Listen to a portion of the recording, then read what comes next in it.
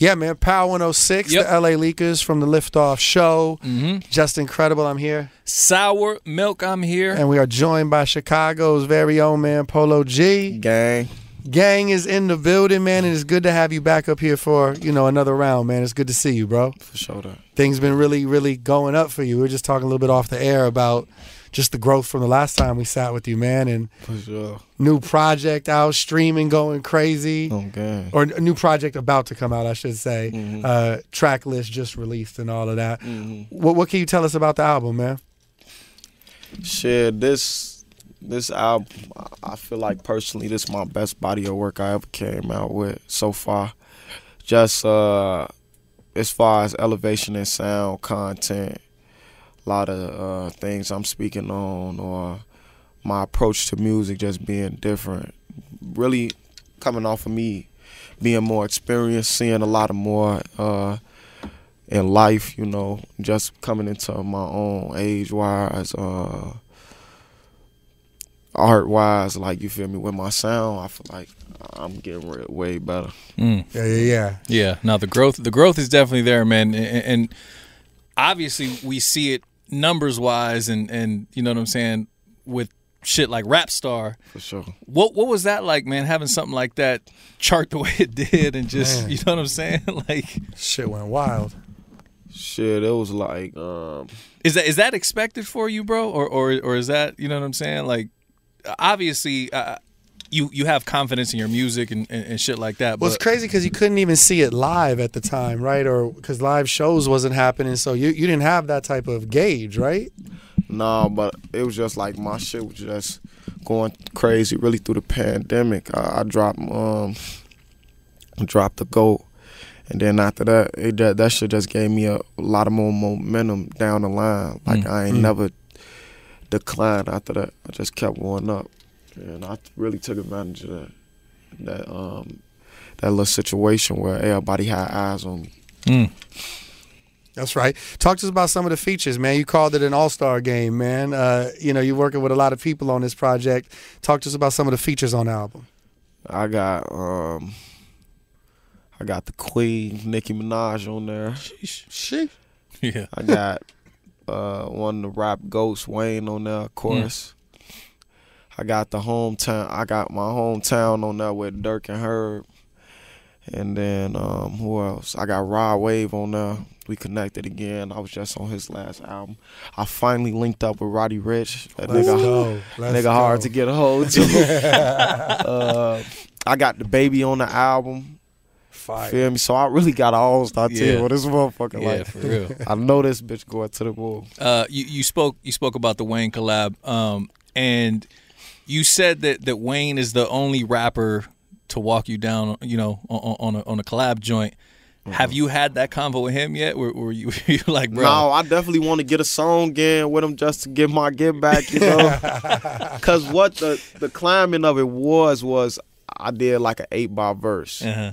And I just made a song just to get something new out of myself. So I was really making a song on the not lyrical side. But I'm going to have my one-liners in because that's how I come. But then when I got it to him and he come in that bitch do a 16 and do my hook over, it's like he take my shit over. I'm just like, I had a chance to go redo my shit. I'm like, nah, I just chalk it to the game. Yeah.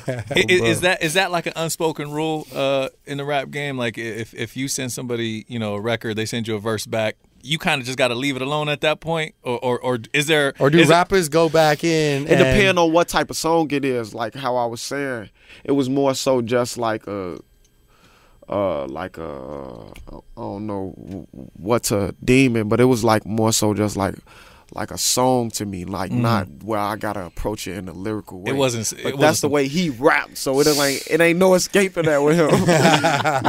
Yeah, facts. He ain't turning that off at all. I'll turn mine off sometimes. There's no off switch for Wayne. There's no off switch. How about working with Roddy though? Like, talk to us about that song. Working with Roddy, shit, we had actually locked in.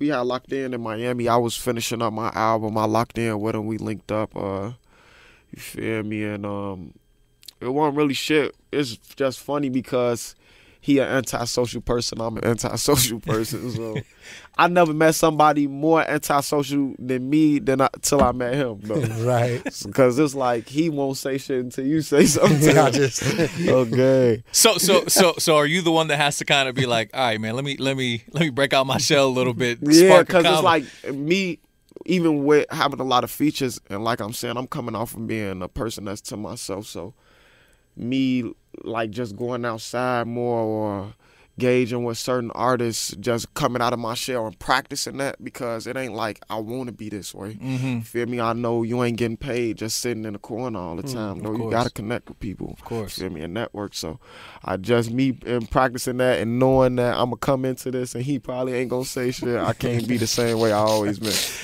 And what do you think, like, where does that come from? Do you think that has anything to do with, like, you know, growing up in Chicago, and I'm sure there's a lot of shady shit that goes on, you know, as you know, it happens everywhere, but is that do you feel like part of it, to where it's just like you don't know who you could talk to, you know what I'm saying? For sure, in Chicago you cannot be friends with everybody. Your ass gonna get it's gonna end up ugly. Hey, they got a term out there, it's called backdooring. You feel me? You would get your ass snaked so fast trying to play buddy with everybody you meet. Fuck being in the. And I got situations that taught me that though. Like people that I would be friends. I was probably friends with them 2-3 years, probably 10 years, and showed me that you can't fuck with everybody. So I just keep everything cordial. Feel me? Mm-hmm. Yeah, man. The album Hall of Fame, talk to us about the title of it. What inspired this title? Hall of Fame, it was just really me thinking about why I want my legacy to land, like when it's all said and done. And I feel like I'm on a straight and narrow path right now to be one of the greats. So, feel me, just really speaking it into existence. Yeah, no doubt. How was it recreating those photos, some of those timeless photos, like the MJ one? It was something that was already in my head. I don't even like to wear rings. But it was like me just trying to think of 1,000,001 ways to try to like promote my shit and just pay homage too in the same token. So, you know, Mike, but he did a lot for the city. So it's hard not to keep him in mind. Right, you know? Yeah. Right. No, absolutely. And what's that, you know, is his... Like, how much is MJ talked about in Chicago still to this day? Like, obviously he's like an older generation, but you know, your generation, is that someone that people still like talk about? Obviously, you know, his legacy fucking is crazy. I know me personally, I'm always still a person where I'd be like, even though that I never got to see Mike live, and I'm more of a YouTube Mike person, but it's like I still label him as the greatest of all time. And that's just me personally. And it's like with everybody else in the newer generation, with what go on with them, it still got to fall back to him. Like, okay, is he better than him, or is he's getting game from him? So Mike always gonna come up. True. And in your Twitter bio, it says, "I'm gonna be the biggest thing in hip hop one day. Mark my words." Talk to us about, you know, the confidence and the foresight to write something like that, man, because you're definitely on the right path. But I just want to see, like, you know, is that just words of affirmation? Like, where does that come from, and how do you want this all to be remembered when you're done? I probably I never been a big social media person, but I probably made my Twitter when I was in high school, and around that same time, that's when I started rapping. So I put that in my bio since I made a Twitter. Feel me? And I just always seen like it's no ceiling for this shit. Like I didn't want to just be the biggest rapper in my neighborhood. I didn't want to just be the biggest rapper in the city. I want to really take this shit over, make my mark. You know? And you know, when did that become like a reality for you? Obviously, you know, I feel like you've always believed in yourself, and you've always believed what you can achieve. But when did it start to feel real? Like yo, this shit really gonna happen? Just now. Yeah. yeah. For real? Like for real, like all of the shit that I've been experiencing and seeing, it's just like this was really making it like, yeah. You feel me? This shit really happening for me, and I gotta keep going.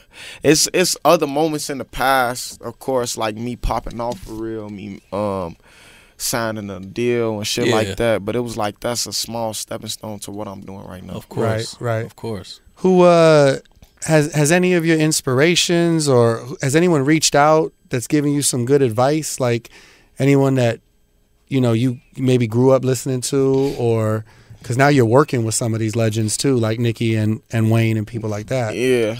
As far as words that encourage me, man, I can't really pinpoint none. I really, like, I got the guys who at the top, like a Wayne and other artists that I listen to, but mainly I listen to the city, though. Yeah. Like, so I came up listening to Dirks and Herb and woo, and they'll chime in and let me know through the DM or just a text, like, you going crazy right now, keep doing your thing. And Yeah. for me to be listening to them on my come up and them to respect my talent, you feel me, that just let me know I'm Keep doing going. something right. Yeah. It's good to see Dirk, man. He's just been having a great past couple years. For and sure. Boy's on fucking fire. Killing it. And it's good, man. Chicago's really like represented well, and I feel like, the music y'all have been putting out from the city is getting the looks that it needs to get. Oh yeah, we top tier for sure. Nah, come on, Yeah. talk that Come on. shit. Yeah. Talk that I shit. feel like we top tier for sure. You got to put Chicago in the mix when you saying which city's going the craziest right now. Right. That's a fact. Yeah, that's real That's shit. a fact. For sure. So. Yo, now speak to us about the pandemic. Obviously, the whole world shut down. It really shut down for everybody, and I'm sure you've had shows here and there, but shit is really, really about to start opening back up. We see you're on Rolling Loud, the LA show as well as Miami. What can people expect, man, from that Polo G show? I'm actually, because we ain't been doing shows for so long, I actually feel like I'm rusty, though. Like, I ain't got the same enthusiasm when I get out there. So I actually been scheduling, like, practices to make sure that my performances is everything when I hit the stage. Cause you feel me? I got a reputation as a show rocker in the past, so I got to still be him, Of you know? course. Yes, Of sir. course, bro. Of course. Yes, sir. Yes, sir, man. The album Hall of Fame. Congratulations on the project. Much success to you, bro. And like every time we link up, it's just keep leveling up, man. And For yeah, sure. man, keep doing your thing, bro. Much love. No, Polo appreciate G, your time, bro. LA Leakers, Power Yes, sir. 106 Liftoff Show. Gang. Yeah.